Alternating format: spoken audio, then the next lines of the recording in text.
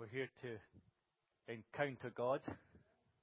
No other reason, no other purpose but to encounter God. In fact, our whole life should be orientated and aimed at encountering God. What greater purpose or reason or function can you have but to encounter God and to be in His presence and to dwell there and to have Him resource you and enable you to live your life in the midst of His greatness and wonder and joy and the recognition of who God is. In Psalm 8, which we're going to be looking at tonight, wonderful psalm, it says to verse 9, it says, Lord, our Lord, how majestic is your name in all the earth. You have set your glory in the heavens. Through the praise of your children and infants, you have established a stronghold against your enemies to silence the foe and the avenger. When I can consider your heavens, the work of your fingers, the moon and the stars which you have set in place. What is mankind that you are mindful of them? Human beings that you care for them. You have made them a little lower than the angels and crowned them with glory and honor. You have made them rulers of the works of your hands. You put everything under their feet, all flocks and herds and animals of the wild, the birds in the sky and the fish in the sea, all that swim the paths of the sea. Lord, our Lord, how majestic is your name in all the earth. So it praises God, but also describes our identity. Can you find your identity in that psalm? Can you see who you are? He said, you have made them a little lower than the angels and crowned them with glory and honor. That's amazing, isn't it? To be a little lower than the angels and to be crowned with glory and honor. Why would God do that for us? Why does He want to crown us with glory and honor? But that's how He sees us. That's how He's created us. That's how He's created us to live, with His glory and honor. You made them rulers of the work of your hands, to rule for God's honor, God's glory, God's kingdom, God's purpose. We don't always think of ourselves as rulers, do we, of children of the King? Called to serve Him, our royal identity, to bring His kingdom and purpose on the earth, to rule over the flocks and the fields and the earth, to bring God's kingdom, God's rule, God's purpose, God's love, God's identity into our world. If we don't do it, who else is going to do it? If we don't take charge for God and rule for God, who else is going to do it? If we don't understand our identity, how can we live in the purpose that we've been created for? But sometimes we don't live in our identity because we don't know who God is. And sometimes God has to remind us who He is. And the psalmist says that, Lord, our Lord, how majestic is your name in all the earth. You have set your glory in the heavens. And they use this psalm sometimes in the Feast of Tabernacles. And it'll be happening in October this year in Israel and in Jerusalem. And they remember the time when the people didn't have houses to live in, when there were a time of in the desert. And they had temporary accommodation. But they had God's provision.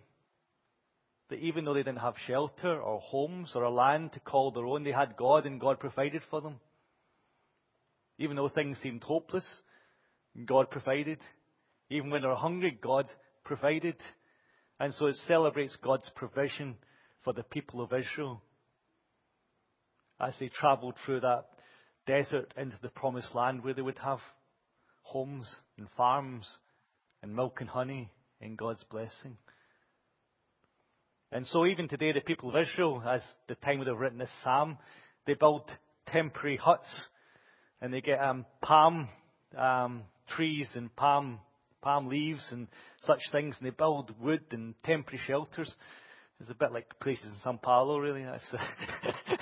And they build these temporary places, and some people, they stay in their houses, but some people actually go and dwell in them, and they're not very well made, so if it rains, the rain comes through and drips on your head.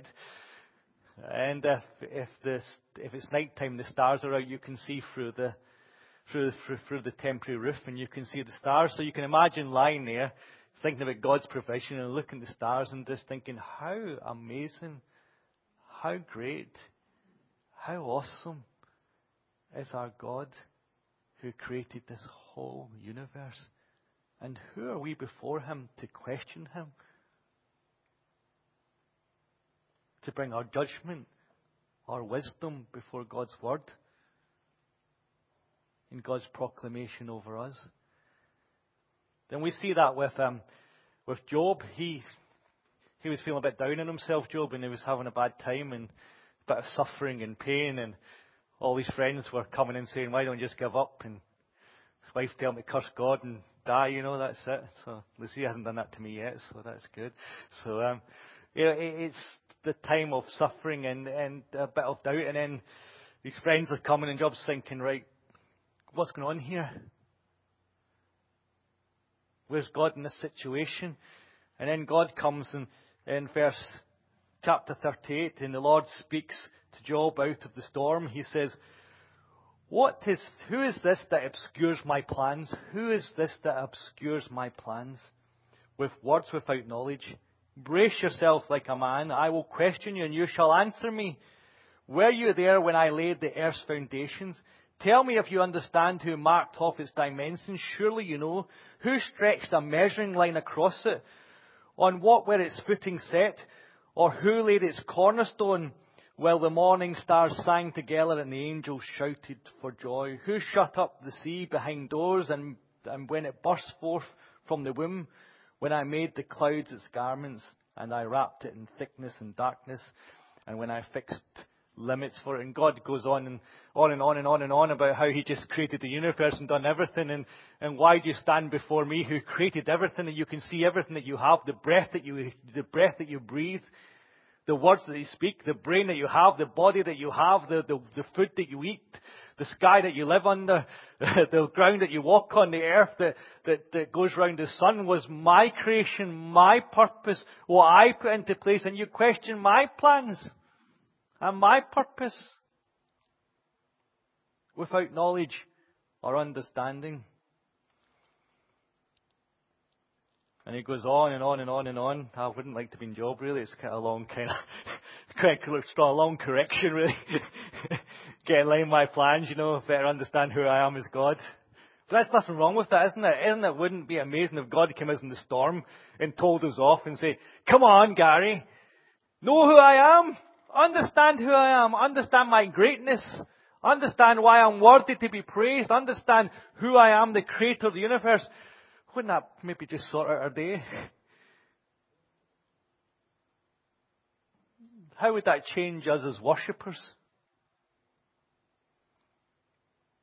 How would that change us as people who pray and contend for God's will? How would it make us as people who actually question our own knowledge and understanding and say, do I really understand anything?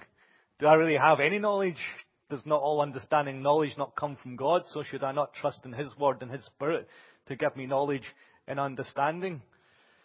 And then God says in chapter 40, he says, will the one who contends with the Almighty correct him? Will the one who contends with the Almighty correct him? We do contend with the Almighty sometimes. I don't know about you. Do you contend with the Almighty? Sometimes I go, why God? Why God? Why this happened? Why are we here? Why are we going through this? Why this situation? Why now in this time of my life? Why in this circumstance? Why suffering? Why pain? Why? There's times we contend over some things. And I'm sure you've wrestled with God in circumstances and things and said, God. But there's something that when we contend with God, we've got to say and submit, God, although I'm contending with you, your will be done. Your purposes be done. I just have to go the plan you've got for me in the direction that you're going, whether I contend with you or not. I may not like it, but you're Almighty God, and that's what you do, and that's where you're going. And I can't correct you because you have the knowledge and understanding of your plans and your purposes. And I'd rather be in your plans and your purposes and suffering than be outside of your purpose and plan and watching EastEnders.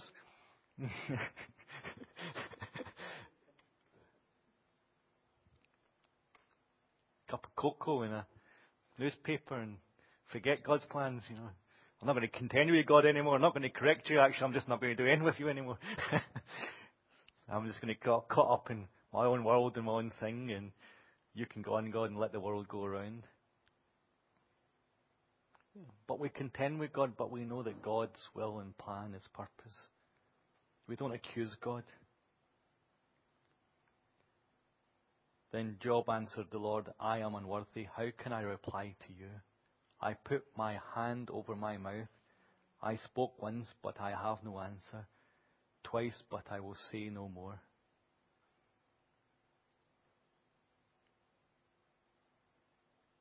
Then the Lord spoke to Job out of the storm. Brace yourself like a man. I will question you. You shall answer me. Will you discredit my justice? Will you condemn me to justify yourself? Do you have an arm like God's? Can your voice thunder like this? Then adorn yourself with glory and splendor, and clothe yourself in honor and majesty. Unleash the fury of your wrath. Look at all who are proud and bring them low. Look at all who are proud and humble them.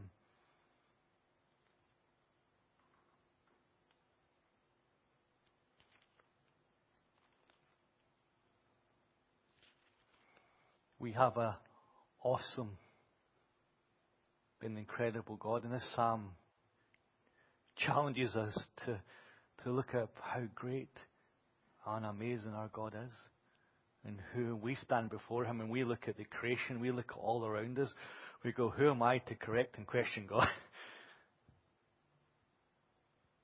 I can ask Him why, but God, I've got to say, your will be done. And then He says, you have set your glory in the heavens, and through the praise of children and infants you have established a stronghold against the enemies, your enemies, to silence the foes and the avengers.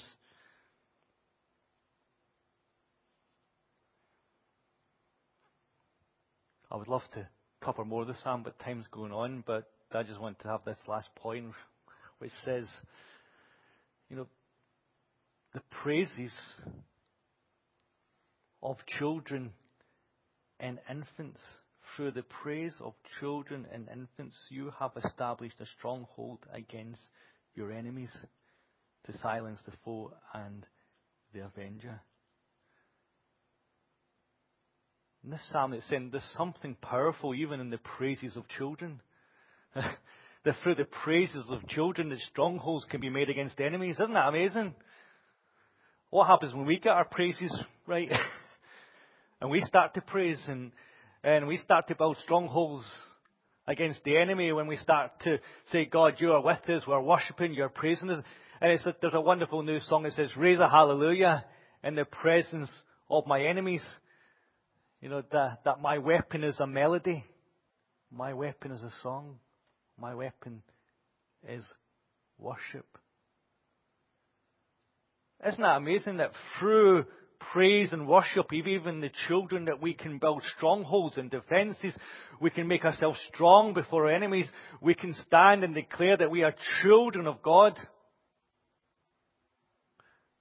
And so when we praise and worship, it's not just something that we come and do, which is nice, or it's cool, or it's my style. We're fighting a battle. We're fighting a war. When we worship, we're saying to the enemy, you cannot take this land. You cannot have this place. You cannot have my life. You cannot have authority. This world does not belong to you. This world belongs to you. And we're declaring through our worship that Jesus is Lord, that Jesus rules, that He is King, that He has all authority and power on earth, and all authorities and principles will come under His feet. And the enemy doesn't like that. And the enemy doesn't want us to praise and worship. The enemy wants us to be asleep and dead in praise and worship, because he knows how powerful it is. But we don't always recognize how powerful our songs of praise are. And so when we worship, we declare God's purpose and God's will. And as we worship and praise, we're building strongholds. Have you ever seen a stronghold before? It protects you, doesn't it? There's from walls and battlements and other things. And in the past, you would have, even in England in the past, when when what do you call them again? The Vikings used to come through. They used to always pass by the strongholds because they didn't want to fight against the strongholds. They would sorry. I got a Viking here. So, you know, they would go and find somewhere that they could draw the people out of the strongholds to fight them, because they know going against the stronghold they would lose a lot of men, a lot of horses, and they didn't want to do that. So very, very rarely did people fight and come against a stronghold. And so the enemy doesn't want us to praise and worship because it doesn't want us to build a stronghold, doesn't it? Because when we build a stronghold, the enemy can't get access, can't get through, can't do its purpose, can't come and bring what the enemy wants to bring of darkness and evil and hate and anger. And so if the praises of the children are so powerful, they create strongholds, what happens when we, who have an identity in God and know who we are, because the children are innocent, they just think God's God. God's amazing. God's incredible. I just worship this God. I haven't got a clue who he is, but I think he's powerful and wonderful, so I better give him something. So that's just the innocence of a praise of a child. Do you imagine the identity of a royal child who understands who they are in God, who understands they've been created a little lower than angels? Of a worshipper who understands they've been clothed in glory and honor. A worshipper that stands and says, who am I that God would consider me, that God looks upon me? When you start to take that identity upon ourselves, that we're rulers, that we rule over this earth and this world, that we rule over the fields and the sheep and all that is upon this earth, we rule over everything that God has created.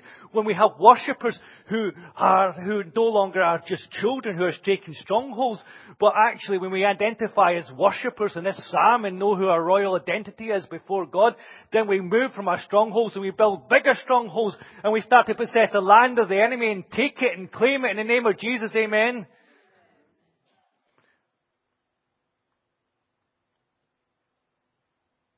And remember God's provision.